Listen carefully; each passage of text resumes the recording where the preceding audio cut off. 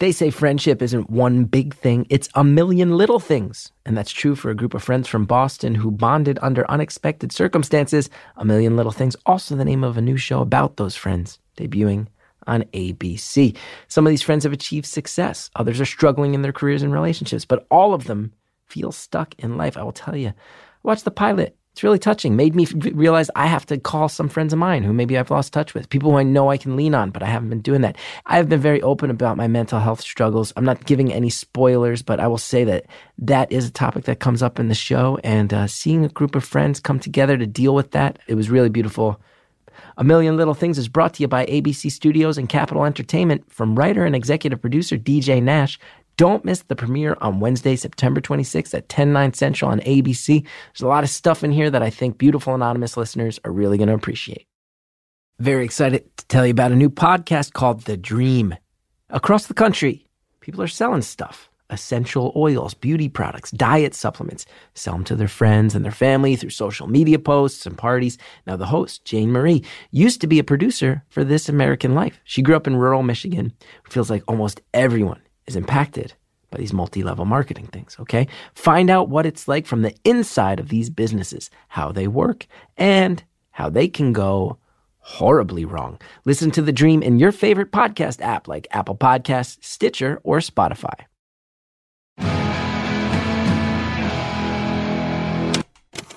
Hello to all my Parisian subway fans. It's Beautiful Anonymous. 1 hour, one phone call, no names, no holds barred.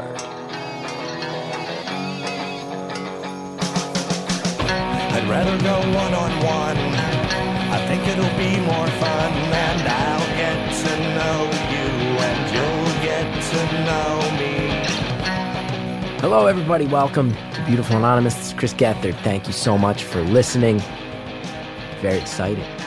Bringing you one of our live episodes that we just taped in London today. I'll speak more about that in a second. We're doing another live taping, though, in Toronto, September 28th. I'm going to JFL, Just for Laughs. I'm doing a stand-up set. I'm doing a live taping. Jared's coming with me to Toronto. So Toronto listeners, I want everybody to come out. Also, go to chrisgeth.com and get tickets for that one there. We've got dates coming up in October for Brooklyn, Massachusetts, up in Cambridge, Los Angeles live taping. I have not done a show in LA in years. Los Angeles live taping. Get your tickets right now. I bet it's going to sell out. We're also going to San Francisco and Portland.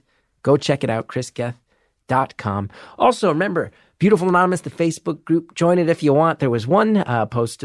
Sometimes people discuss episodes. Sometimes people get into philosophical discussions about how they feel.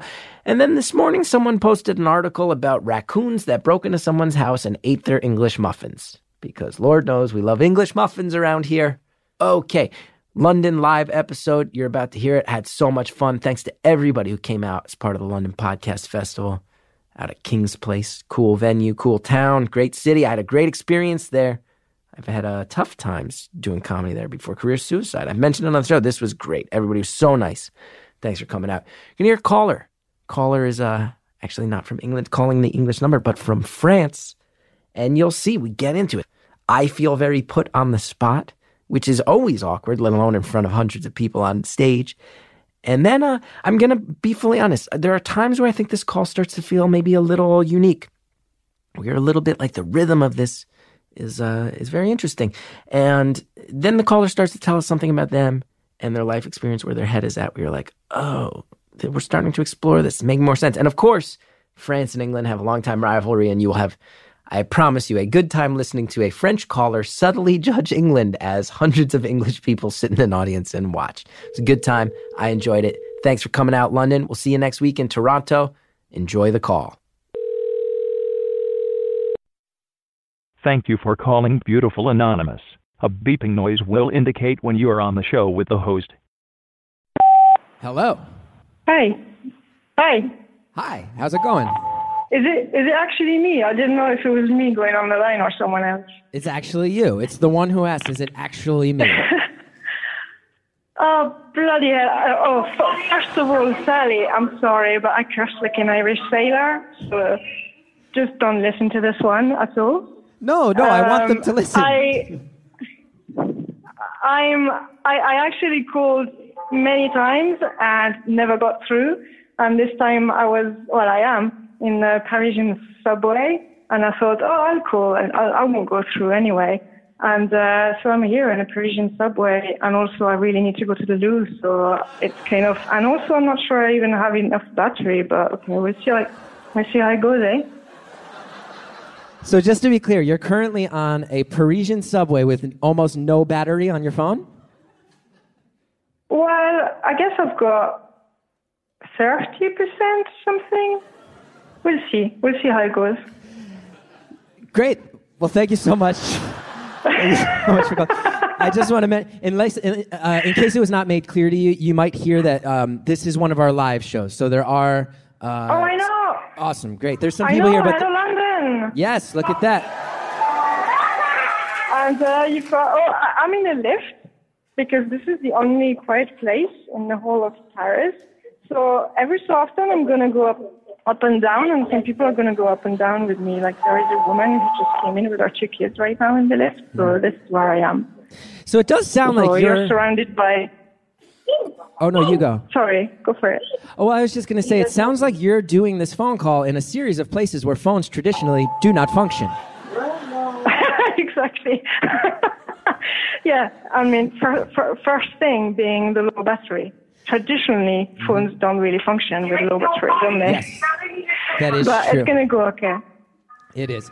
So you're back in London, eh? I am. Yes, I am, and I'm greatly enjoying it. I know London quite well, actually. I'm often in London because one of my partners is there, and I'm coming often to see all you guys. Oh. And I used to live in Bristol as well, so I kind of know England, even though I'm not English myself. You said you used to live in Brazil as well? Is that what was said? No. What?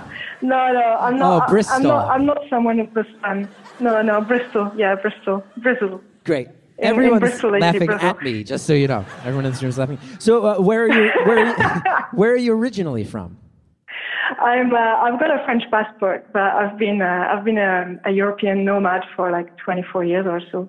Oh wow! I've been like right now I've got actually my job just finished. I'm literally back from my job in Paris. I was just there for 10 days, and I'm gonna go to hike in the Pyrenees tomorrow for a week, and then I'm gonna go back to Slovenia, which is where I'm currently based, kind of, for 6 months. So yeah, that's what's happening on my side. I legitimately have this question. I'm not trying to bring up any sort of controversy in front of our London crowd tonight.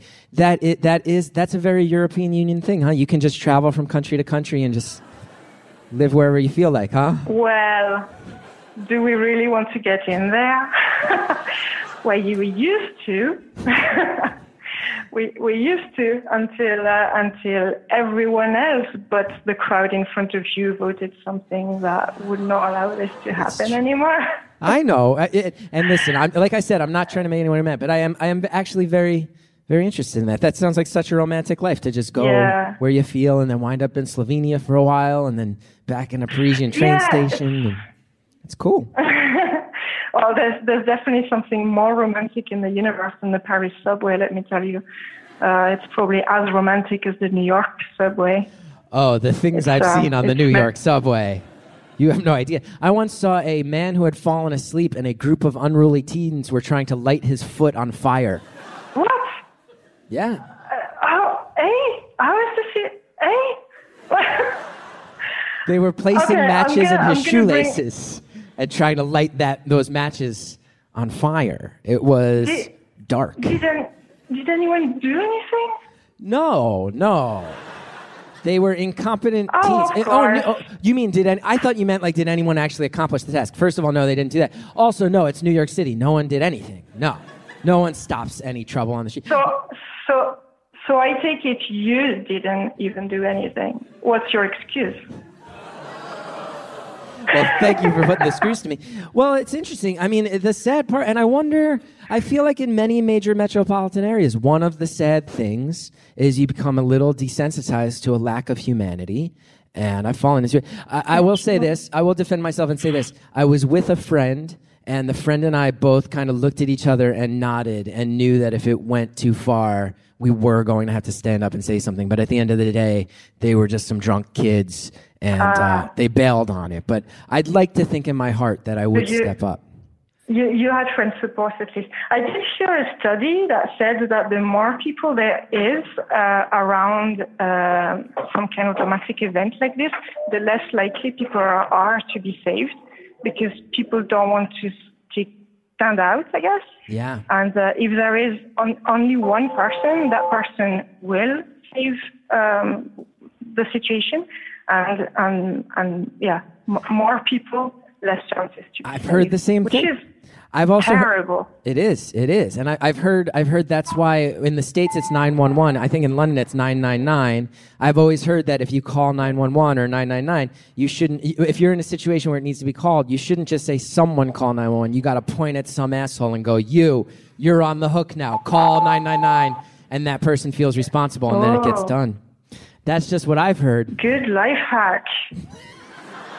Good life hack for real, for definite, like life and death hack.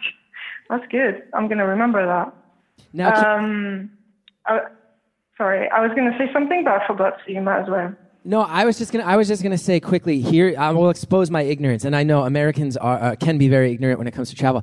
If you had told me to guess what your accent was, I would have guessed Scottish. That's what I would have guessed. Oh my God! Oh my God! Okay, people often don't know where I'm from, and I hear all sorts of stuff. You can't see me, so you can't really use my physical appearance to help you. A few people, because of my physical appearance, they placed me somewhere south of Europe, which is not completely wrong, since I'm French, and I could be from anywhere being French. But I did learn English in Scotland, but that was, hold on, so I'm 43. That was 20 years ago. Looks like this guy's not such a dumbass after all. I'm going to say this, Chris, now. You are full of shit, because every time I hear you say, oh, I'm such an ignorant, you never say something dumb.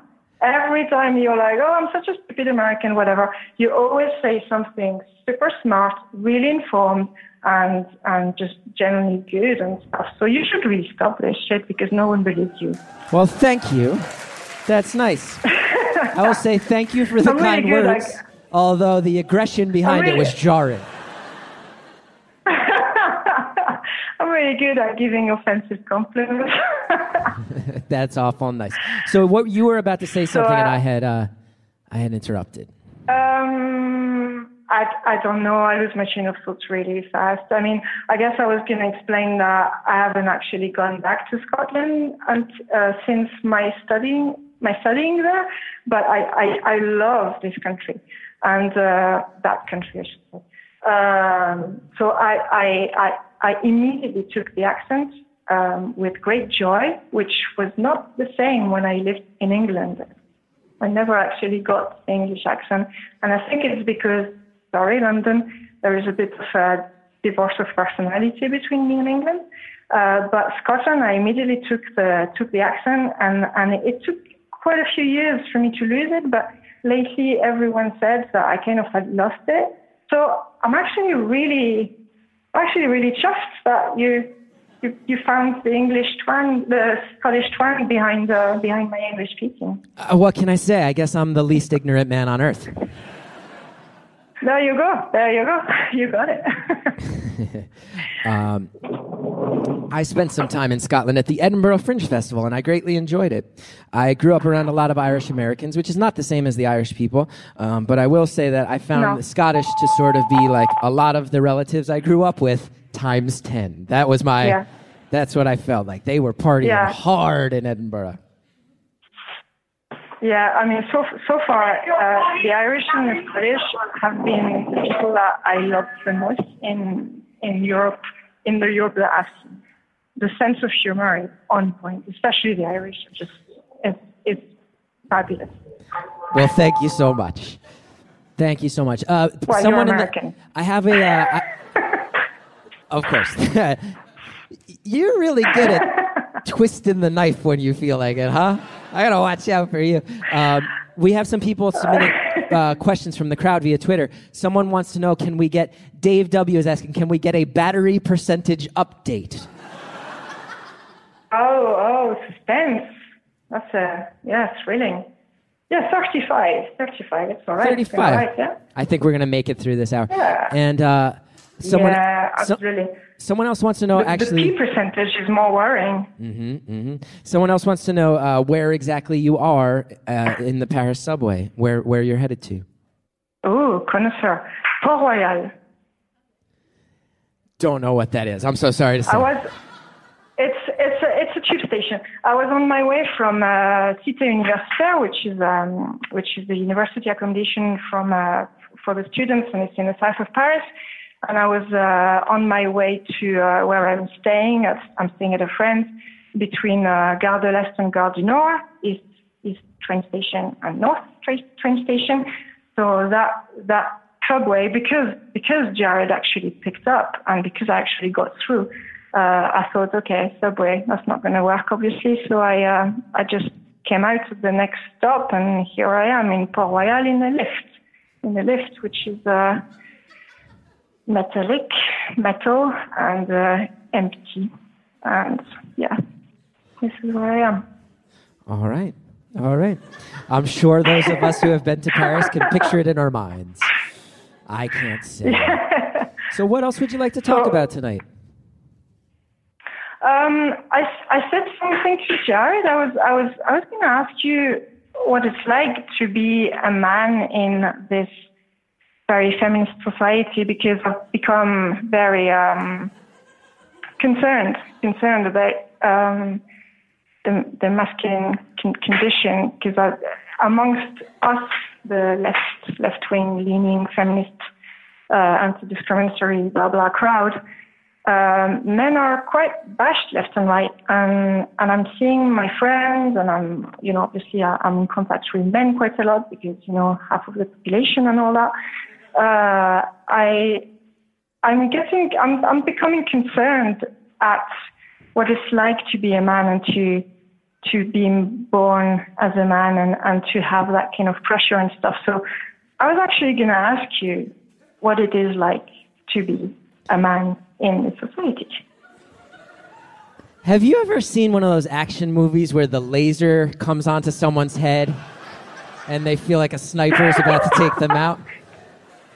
I think I know what that feels like. Here's the thing. I had another topic, which is possibly connecting to what's happening right now, is we could also talk about being on the neurodiversity spectrum. So you take your pick if you want. On the which spectrum was that? Neurodiversity spectrum. Neurodiversity. Well, I'll answer the first question first, and then I'll follow back up to ask more specifically about what neurodiversity is, because it sounds fascinating. I'll say this, because I don't want to cop out, and I do, although someone did just tweet at me, run away. I will say this.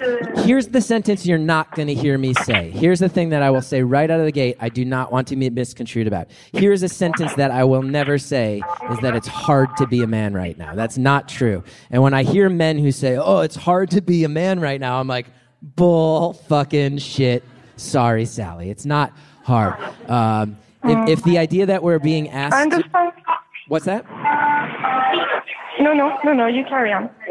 I was just going to say I understand, but yeah, I am one of those people who say it is hard to be a man. It's not a question of saying it's harder to be a man, but I'm saying it's hard to be a man. You're saying it's hard to be a man. We can talk about the same. I find that fascinating, because I don't think it should be hard to be asked to be a little more human and a little bit more responsible for your actions. I don't think that that's hard myself. I think I think that might be a hard adjustment for a lot of people based on culture and the way that it's gone, but I don't think that that's difficult. Well, okay. I think there is a small picture and a big picture thing here. It's not hard to be a man on a small picture, in a small picture spectrum, but Je sors pas. Je suis un petit peu calme. Sorry, I was just going to say to these guys in the lift that I'm not coming out. You could be saying anything right now. People could listen to this and say she said, Gethard, fuck off, fuck yourself. I have no idea.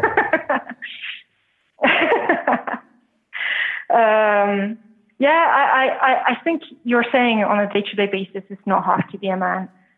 Is that what you're saying? I'm just saying that for perhaps the whole course of modern civilization, men have had it their way. So it's a little bit bullshit. I actually was on a television show where I played a men's rights activist, and they wrote me the line, men have had it hard very recently, as a joke. And I do think it's like, in the past 3 years, men have had to watch their step a little bit more, but for the last 5,000, it's been the other way around. So I don't know. Yeah, but this is slightly different from what I'm saying. Mm-hmm. Men have had it their way, absolutely, 100%. That doesn't mean it's not been hard for them on an individual basis in a society which is putting a hell of a lot of pressure on boys to always be tough, be in control, be powerful, being the best, always succeed, and everyone is counting on you, boy, and don't cry and don't listen to your emotions. I mean, you should know that part. And all of those things. And I think it's breaking men from a very early age, and it's turning them into then what we see every day. So it's kind of like, well, I guess what I'm trying to say is that what I'm observing is that being a man is a big factory for bullies. And we, all of the other ones, all of the oppressed people are at the receiving end of this big bully factory. And the bully factory is men's education, which is ridiculous. It's all about hierarchy and being the best and never being in touch with their emotions and anything. And I think this is at the core of all of our problems. And the more I talk to my friends, the more I see that they are individually suffering. I don't know. Do you recognize yourself in anything that I'm saying, or you're thinking, nah, it's okay? No, I find it very fascinating. I mean, it certainly sounds like the foundation of this conversation is a little bit different between the two of us. And I don't know if that's just because of our individual personal perspective or a cultural perspective that's a little different. I do remember maybe reading something that was I believe a French actress who said, no, I want men to hit on me. I don't understand why we are teaching our men to walk away from that. And so I think maybe just on that basic level, I wouldn't identify as French anymore myself, because I've spent, like, you catch me right now on a 10-day job in Paris, but I'm extremely rarely in France.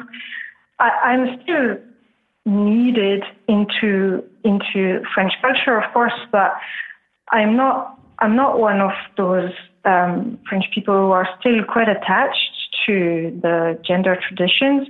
In fact, I don't believe in gender at all, and I'm definitely not one of those feminists I'm definitely not one of those people who are going to say, oh, I like people hitting on me because blah, blah, blah. I'm a feminist through and through. I'm just that kind of feminist who thinks that liberating men from that stupid, hierarchical, power-driven, alpha male bullshit is going to be the starting point for everything else to be less oppressed and to go more smoothly.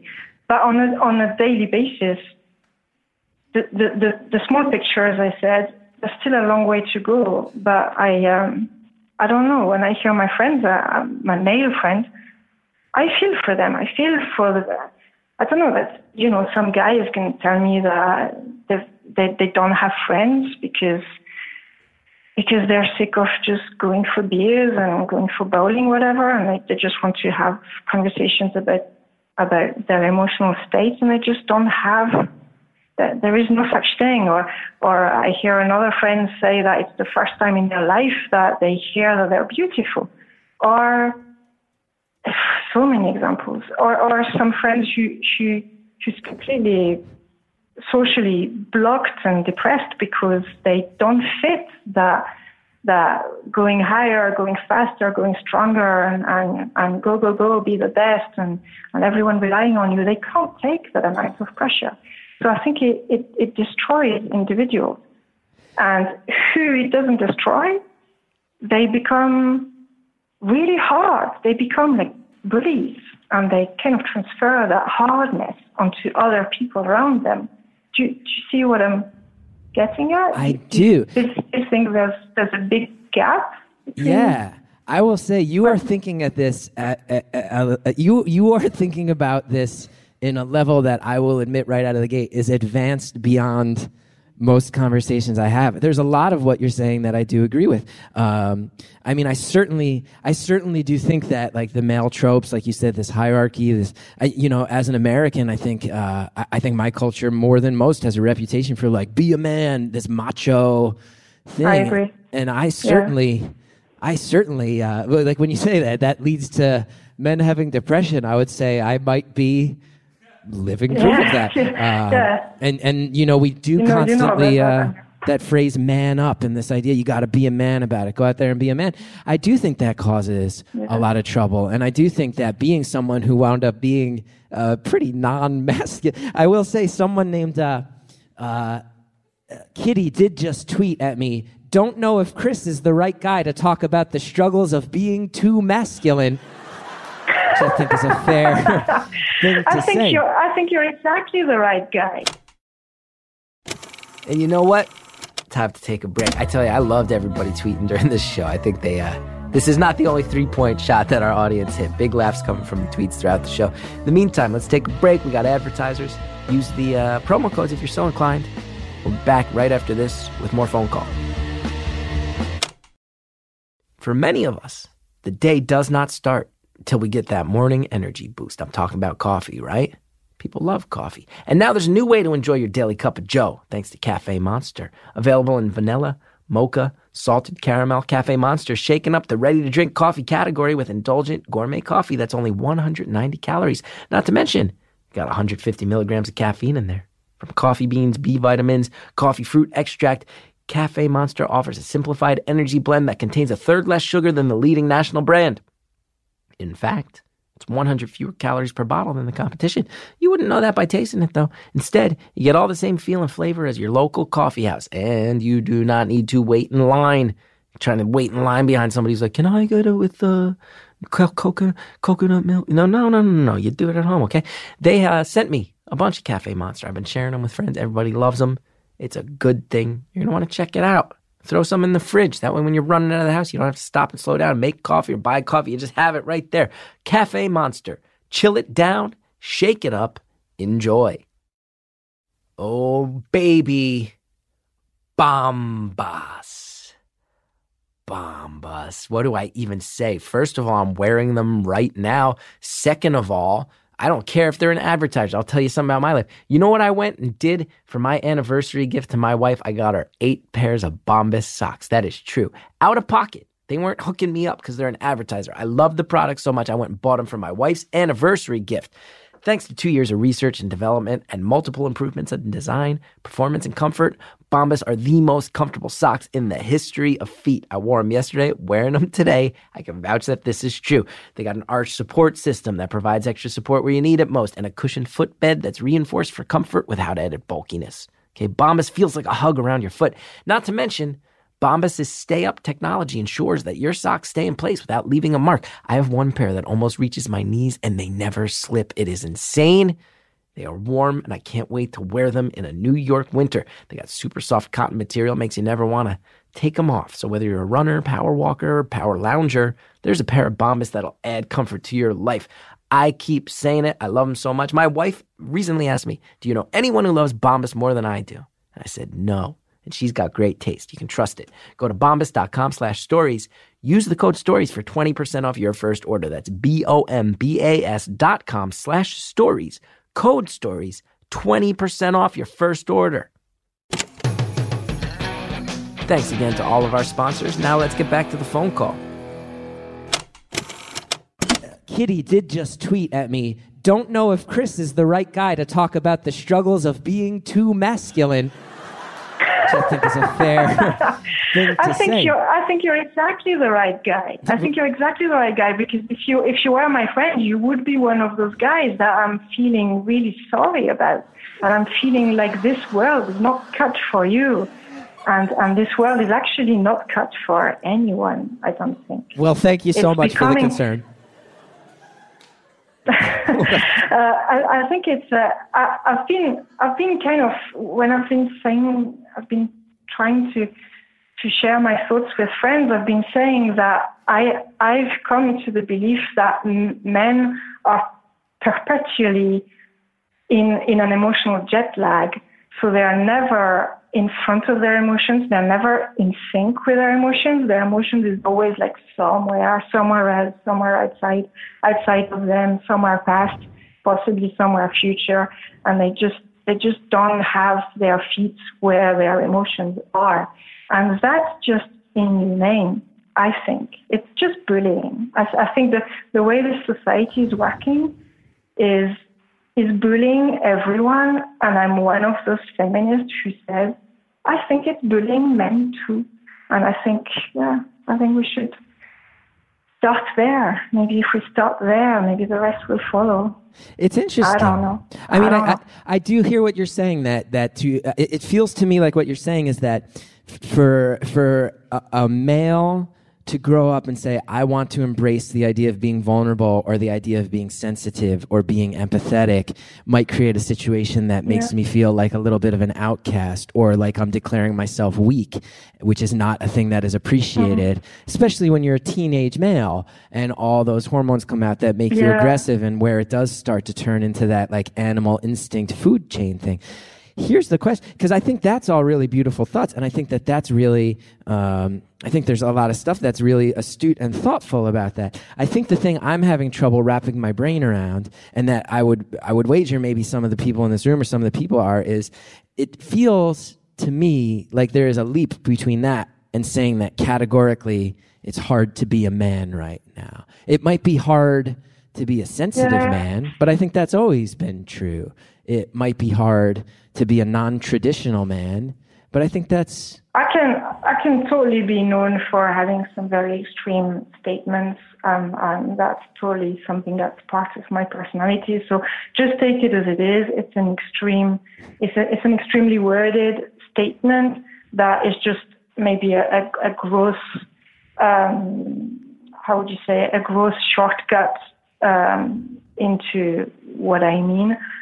But maybe we don't put the same weight under the words, because you said you first translated "it's hard to be a man" into men have trouble to have it their way, which is not at all. Obviously, I would be stupid to say that it's tough for a man to have it their way. Of course, it's not at all.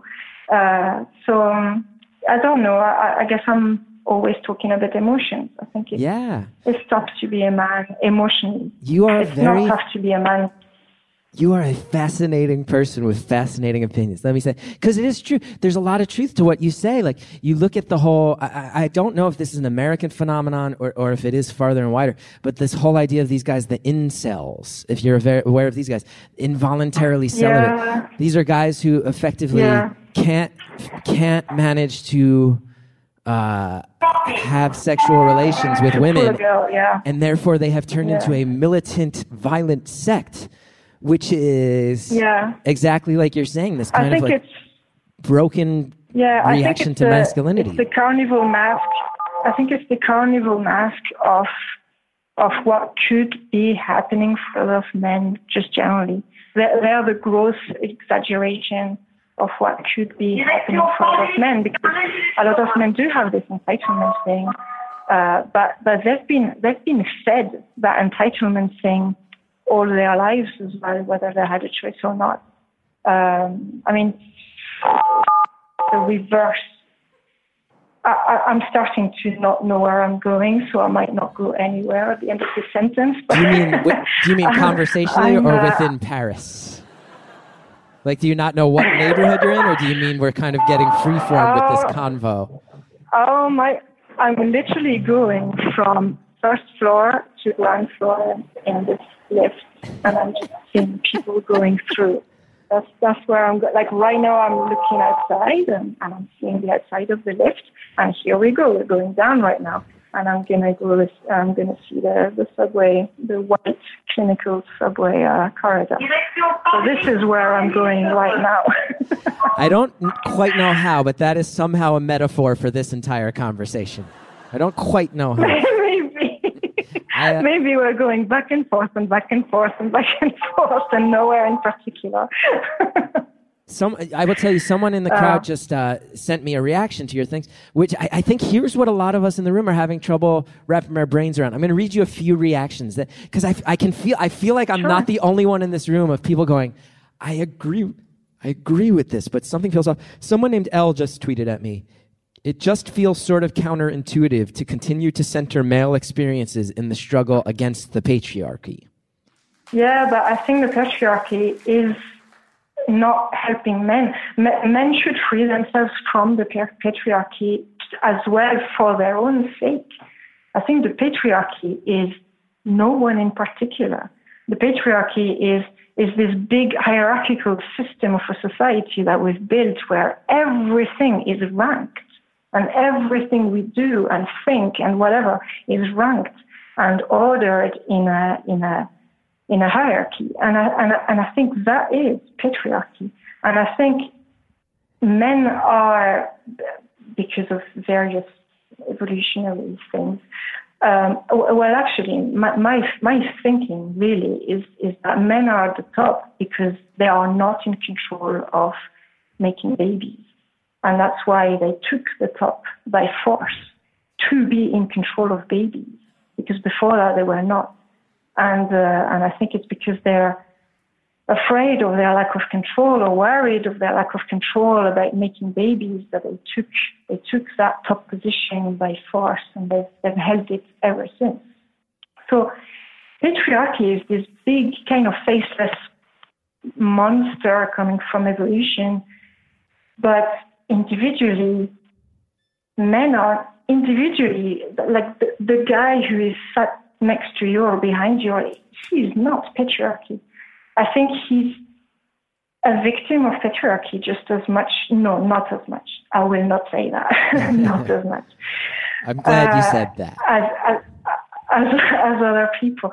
But I mean, yes, I know I can't say men are victims as much as women or whatever, but they do die as well. You know what I mean? Men are, because of this alpha male bullshit, they die in fights, they die in wars, they die in all that alpha male hierarchical bullshit. And sorry, my call is one big sorry, Sally. Can we agree on that? Is one big what? Sorry, Sally. Oh, yeah. That's okay. So yeah, on one hand, I cannot, especially being a woman and being a cis woman myself, I cannot say that men are victims of the patriarchy as much as others. But there is a part in me saying, wait, aren't they? Are you sure they're not? Is your scientific brain, bracket, I'm not a scientist, is your scientific brain agreeing with the fact? Do you have the actual figures? Do you know how many men actually die in all this alpha male bullshit? And I don't know, I think everyone is a victim, and even myself doing this right now, going like, oh, men are more a victim or less a victim, or women are more a victim or less a victim. I'm again a victim of that fucking hierarchical system, which is everywhere and should not be. It's not because someone is suffering and someone else is suffering that we have to rank the suffering. Both are suffering, and we should try to we should try to save them both if we really are anti-discriminatory. I once watched. You see what I mean? There was once I once couldn't sleep, and there was a documentary on cable television that I saw, and it was about chimpanzees.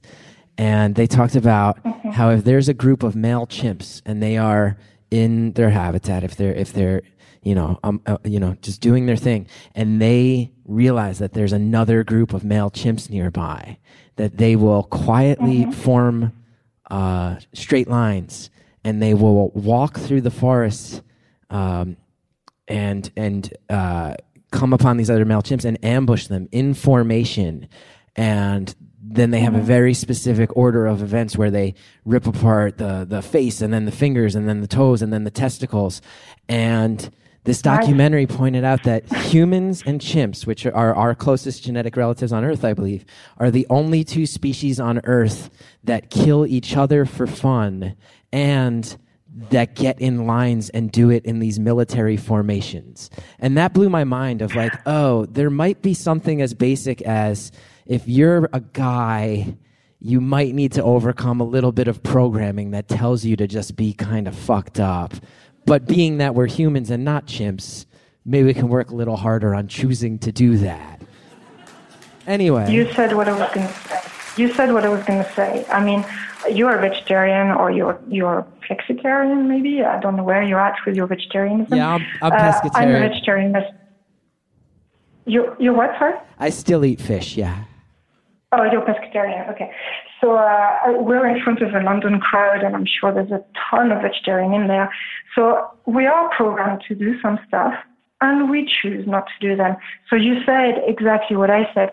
First of all, I believe that it's actually bonobos who are our closest relatives, and they are very nonviolent, extremely nonviolent, to the point that they're actually shag to solve issues.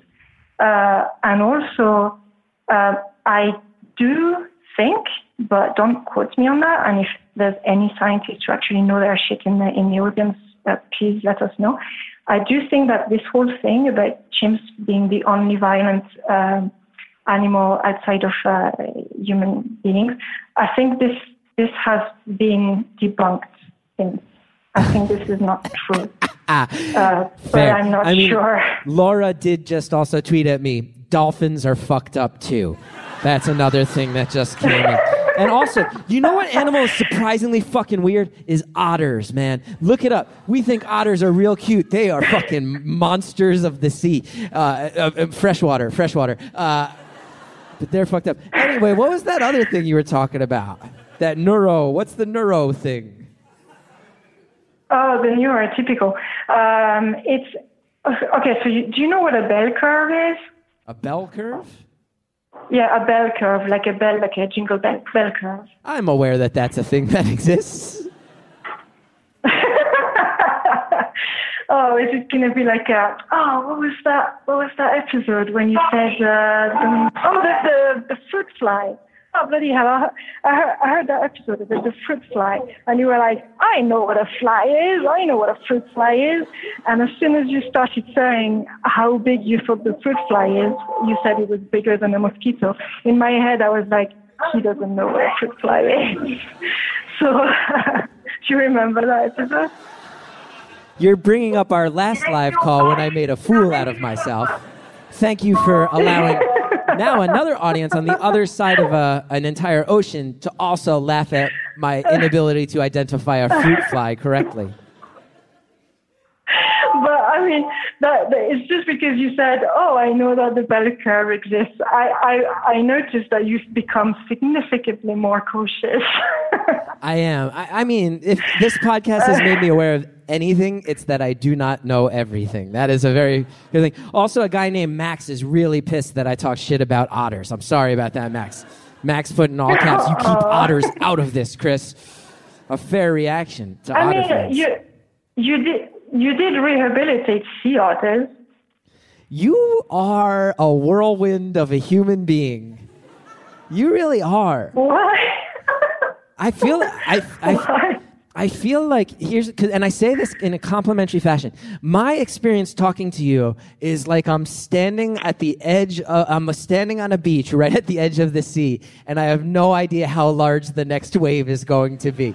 That's what I feel like. Like it might just be a pleasant thing that cools me up to my knees, or it might be a tsunami that smashes me backwards and forces me to swim from my life. I never know if you're going to be like, oh, I remember that charming moment from the last call, or if you're going to be like, hey, what's it like to be a man in 2018? Go. I don't know what's going to happen with you. I don't know. I feel like. I know. Do you get this a lot from people? I know how to be. You know what? Actually, what I get a lot from people is that I'm really good at making people really comfortable. I mean, really comfortable, not really uncomfortable. People feel very at ease with me. Really? They feel that they can really talk. Because people say that about me. Maybe it's like when two ends of a magnet come together and push each other apart. Because I feel like I'm walking into a bear trap every time I start to speak to you. Okay, so maybe let's put me under the hot iron then.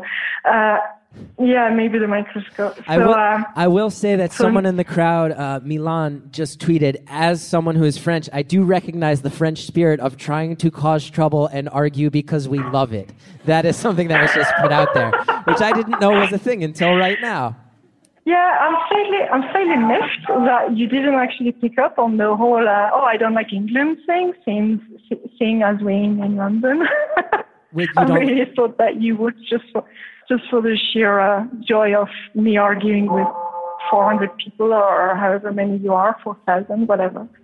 It's closer to 4,000, absolutely. Definitely closer to 4,000, yeah. It's probably like 3,900 something. So you're saying that before you were actively trying to pick a fight with our entire audience and I missed it. I think it's a good time to pause. I gotta say, as an American standing on stage, I'm not so surprised I missed these subtle jabs between the French and the English. Those go back centuries, and I don't know if I'll quite ever understand the complexities of that relationship. Hey, we got advertisers. Check out their products and services. We'll be back right after this with more phone call.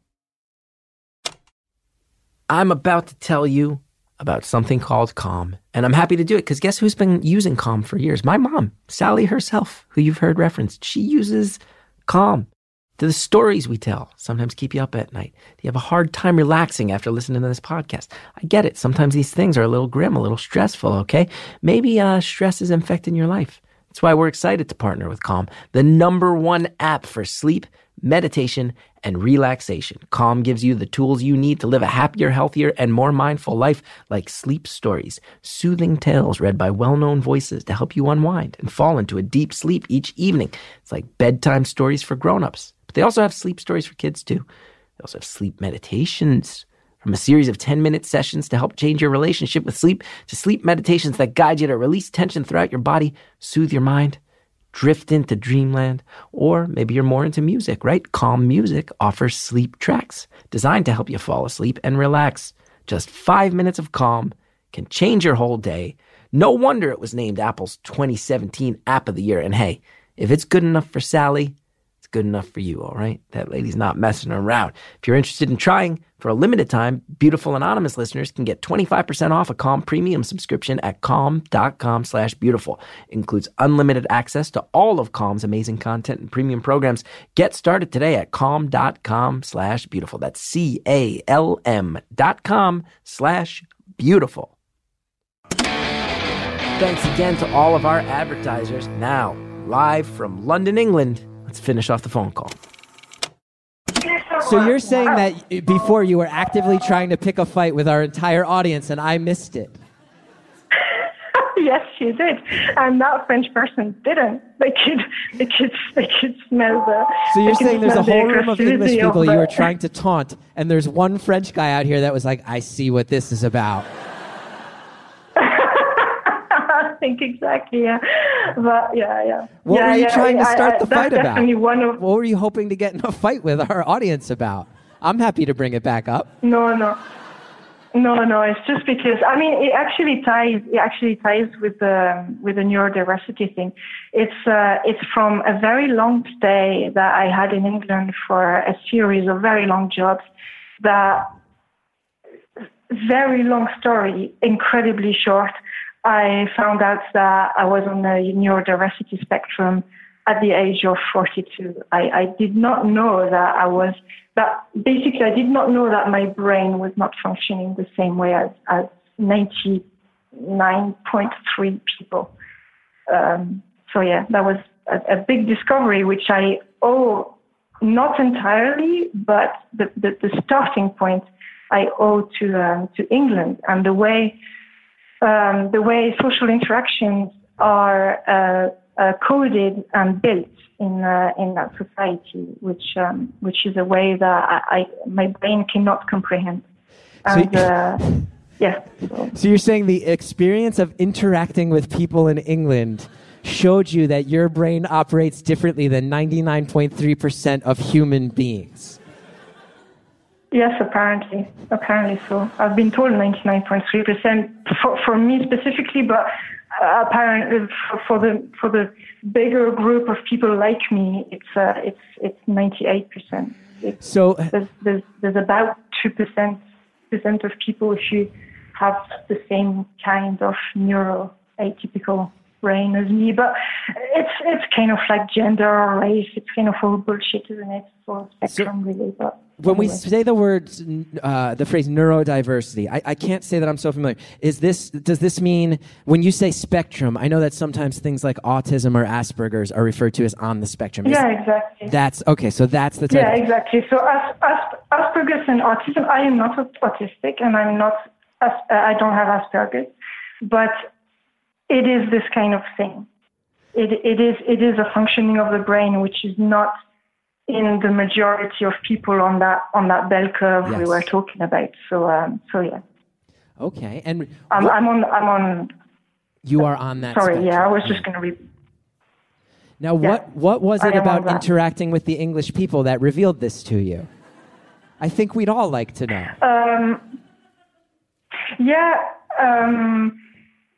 The English society is, as we all know around the planet, a very polite society, although politeness is very subjective. So for a French person, there are some stuff that the English will do which we will find very offensive.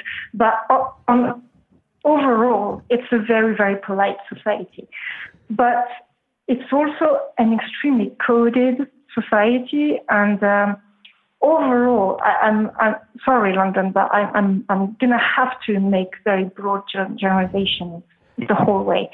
So overall, it's very coded, and overall, they are trying to avoid conflict. It's a very non-conflictive society, and their social codes and their interaction codes are based on the avoiding conflict principle. And on another hand, it's also based on the live and let live principle. So quite an individualistic principle, like I'm doing my shit, you're doing your shit, let's be happy together next to each other, but let's not interfere, which is very non-French. French interfere a lot into other people's lives.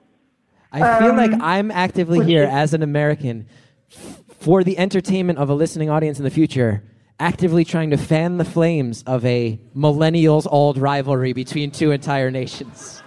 And I think I want to call out, I know that I'm doing that. I can feel the nervousness of the crowd as I'm actively asking a person who grew up French to criticize the English as an American.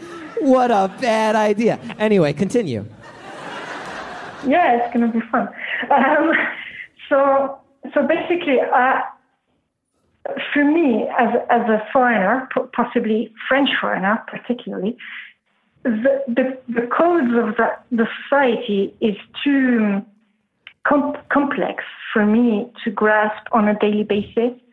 Because in France, we don't care about, as your French audience member rightly said, we don't give a shit if there is a conflict or someone saying no or someone disagreeing with us.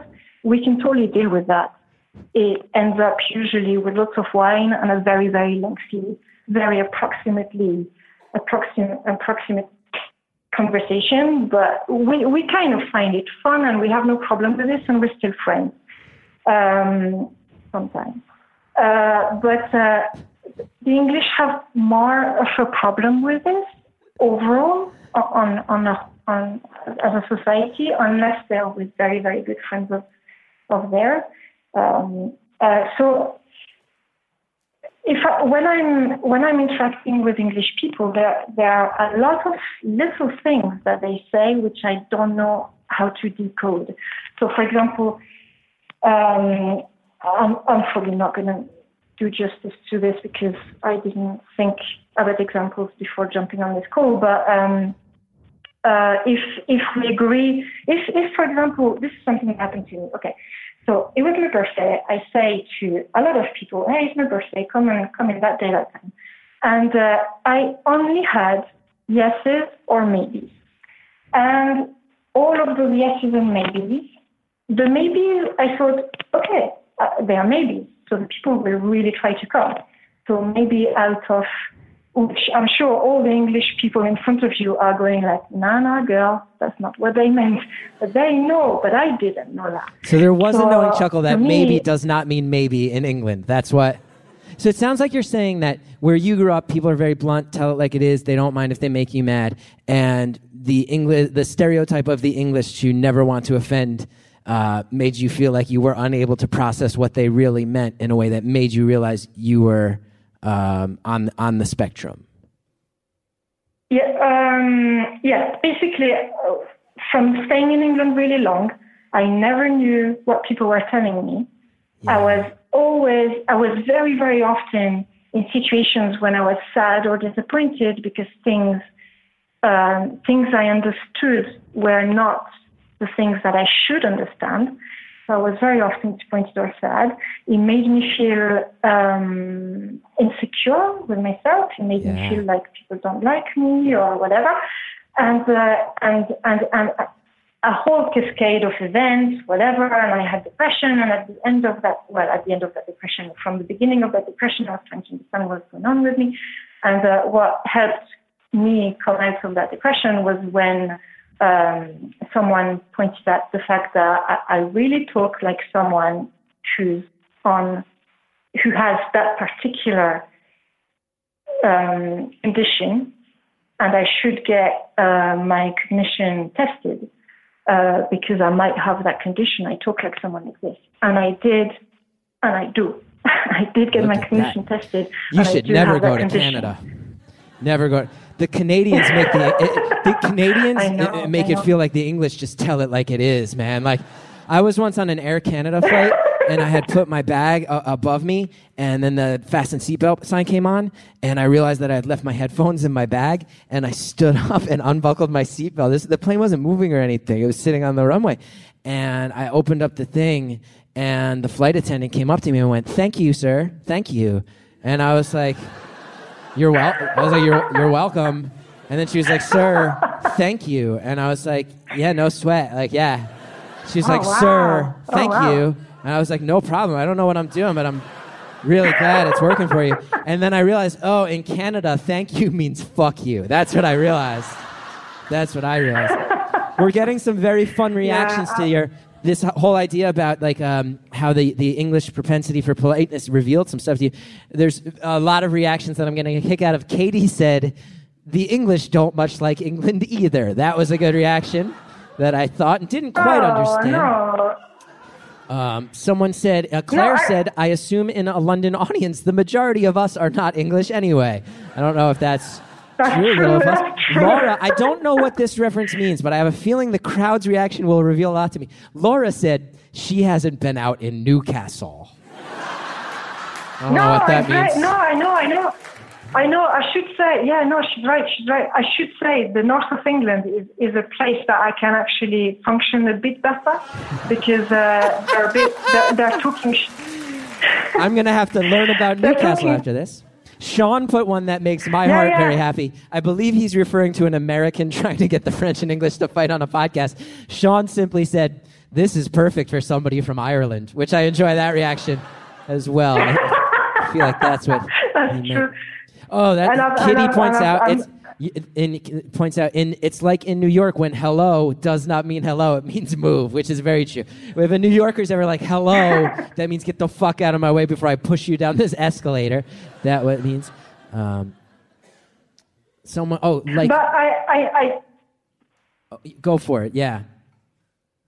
I was just going to say, I need to say that there is no, I'm not saying that the English have it wrong or they should not like their countries or whatever. I'm just saying it doesn't work for me, but it works beautifully for the English and the people who can get that range of social codes. Because it's a very peaceful society to live in, incredibly peaceful society to live in. It's a beautiful place. Definitely works for them. This makes me assume that because you live in Slovenia, Slovenians are like the most direct, rude people in the world. It's just doing the math. Although, who knows? I will now get angry tweets from Slovenia. I will say that Martin just gave a reaction that made me laugh quite hard. Let's lighten this up and talk about Brexit. That's as we have this tense moment of a caller calling a live show in England to criticize the English. Let's just lighten it up and talk about Brexit. We have about 9 minutes left, caller. Yeah. About 9 minutes left. Oh, wow, okay. Yeah, so, I mean, I did stay in England very long, and I do have very fond, I've got a very strong fondness for England, but it's just, what can I say? It's like a relationship that was really nice, started nice and was nice and long and fun and stuff. And at the end of it, you're like, okay, so we're not really made for each other for life. And it was a nice story and it's a nice book to keep on our shelf. But let's close that book. I think that's beautiful to realize that and realize, I can go. It's funny. I know exactly what you mean though, because I tell you, when I did a show called Career Suicide, and I did a run of it in London. And it put me in my head. And one of the things that put me ahead, I was practicing it for HBO, and that had not been made clear to the theater. So the show was about 75 minutes long. They thought it was 60. And my agent from America called me and said, someone from the theater called the British promoter. The British promoter called us. Your show is too long. And I was really freaked out. I look back now and realize that nobody wanted to have a face-to-face confrontation with me because they thought that would make me very uncomfortable. But in my mind, as a neurotic human being, I was like, well, now I just know someone's mad at me and I don't know who. So I'm showing up at this theater every night assuming everyone's mad at me. It had the opposite of the intended effect. What do you think about Americans? I think you've summed up. Well, one of my partners is American. The one who lives in London is American. The one who what? The one who lives in London is American. Okay. And how do you feel about the Americans? So, I know people got strong opinions about us, too. I find I mean, we kind of covered this with the whole masculinity thing. There is quite a lot of masculine toxicity going around because this go-getter attitude puts a lot of pressure on everyone. And there is a big pressure to succeed and a big pressure to be positive and to never complain. And smile and it's just a lot. I find that there's a lot of pressure for being the best all the time, which we kind of covered that before. I think there's very little room for humanity there. There's very little room for how are you actually? How really are you? And how do you experience this? Whatever you're experiencing, was it bad for you? Was it? There's not. You guys are, it's really great to work with you because you guys are always like, yeah, we'll do this shit, da, da, da, da, da. But sometimes I'm thinking, who in that group I have in front of me is not going so well and doesn't dare to say they're not going so well. So do you find, as an American, there's a lot of pressure in your culture? Yeah, I mean... I think there is some pressure. There's the whole idea of the American dream. You start with nothing, and then you go and you conquer the world and manifest destiny. Go west, and there is. I think I'm a workaholic, and I think a big part of that is this idea of like you got to outwork the generation before you, and you got to accomplish things and everything. I will say, Elle just tweeted, truly typical of Americans to make everything ultimately about themselves. I think that's getting a fair round of applause. In there, yeah, I don't know. There's some pressure, but then, there also is a little bit of I know my wife and I, very often when we travel abroad, people ask us where we're from, and we quickly say, New York. We don't say America.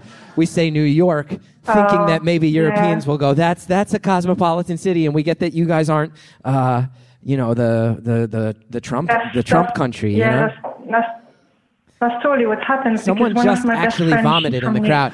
I said Trump, and someone actually just went, blah. Oh, I wish it was true.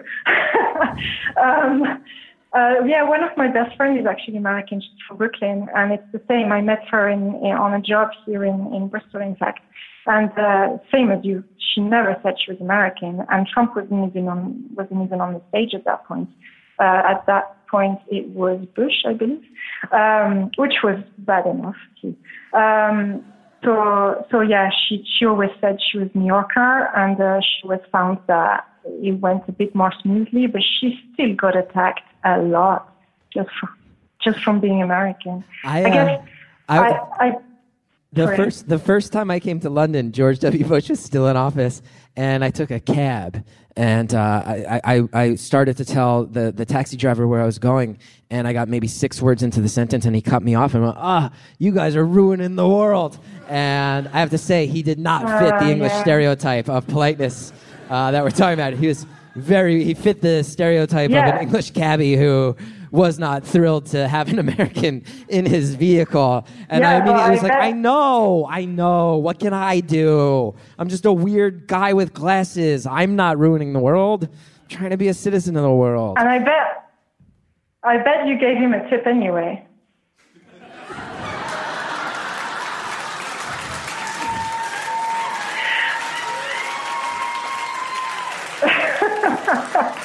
Catholic guilt and all that. Do you have a list of shameful moments I've brought up before in your pocket? No, I'm just that smart. You know what I think is very fascinating about you? You know what I think is super fascinating about you? Between both your commentary on the interactions between different world cultures and your perceptions of what it means to be a man and how men fit into, a feminist movement in 2018, is that you're someone who has said that you are on the spectrum in a way that sets you apart, but it's actually in many ways so clearly giving you your outsider status has given you ability to sort of take in things and think about them and analyze them in a way that I find very, very interesting. Yeah, but it's weird that, I don't know, because I'm 43 and I found that out last November. Can you imagine? In my whole life, I found that out last November. So my whole life, I lived it as an alien. Like I really, really felt that something was weird with me, and I really felt that I felt I was stupid. I felt that I didn't get it. Like when I was in England was before knowing that I was on the spectrum, and I felt, what's wrong with you? You can't do this. You can't do it. I just felt weird. So you are saying that you spent 4 decades never really thinking that anything might be off. And then after just a short time in England, you were like, I think my mind is broken. Well, you know what? I'm sorry to say, but yes, it was because England had such an extreme way to interact compared to what I could actually adapt to. I just could not adapt to England. It's too extreme for me. The social coding and the social interaction, I think I would die in Japan as well. I don't understand. I think there is something with people like me, which apparently it's very, very often that people like me can really understand people, which is why people really like to talk to me, because they find me very empathetic and they find I really get them. The number of people who tell me, wow, it's crazy, I don't know you, and you really get me and whatever. Which, honestly, Chris, maybe look at that spectrum thing, because maybe that might apply to you too. So people really, really think that I really get them. And at the same time, I don't understand when they actually say words to me. And I've come to the conclusion that it's because I understand what they mean, and there is a dissonance between what they mean and what they say to me. I have to interrupt. Someone just tweeted, Sorry. Did she say one of my partners? Are we missing a whole conversation on polyamory? Oh, baby, there are a lot of conversations you're missing with me.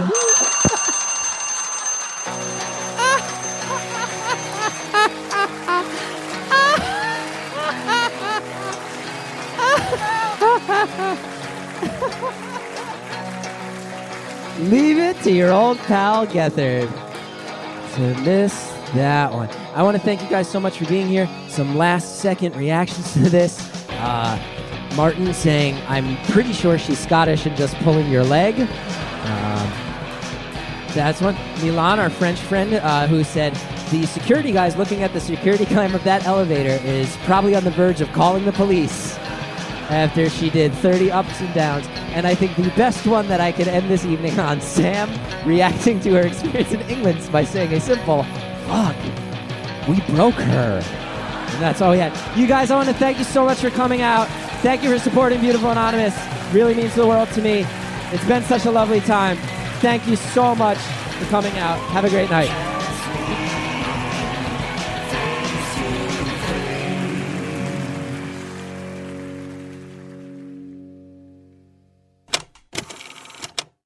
Caller, thank you again for calling. And also everybody in London who came out to the show, thank you for coming. It was so cool to meet you. It's just a really great experience. Thanks so much. And caller, I wish you the best. I hope you're doing well. And I hope we can all solve society's issues together through these honest and elevated conversations. Thanks so much. Thanks to Jared O'Connell, who helps the show every week. As you guys know, the backbone of the show. Also traveled to England.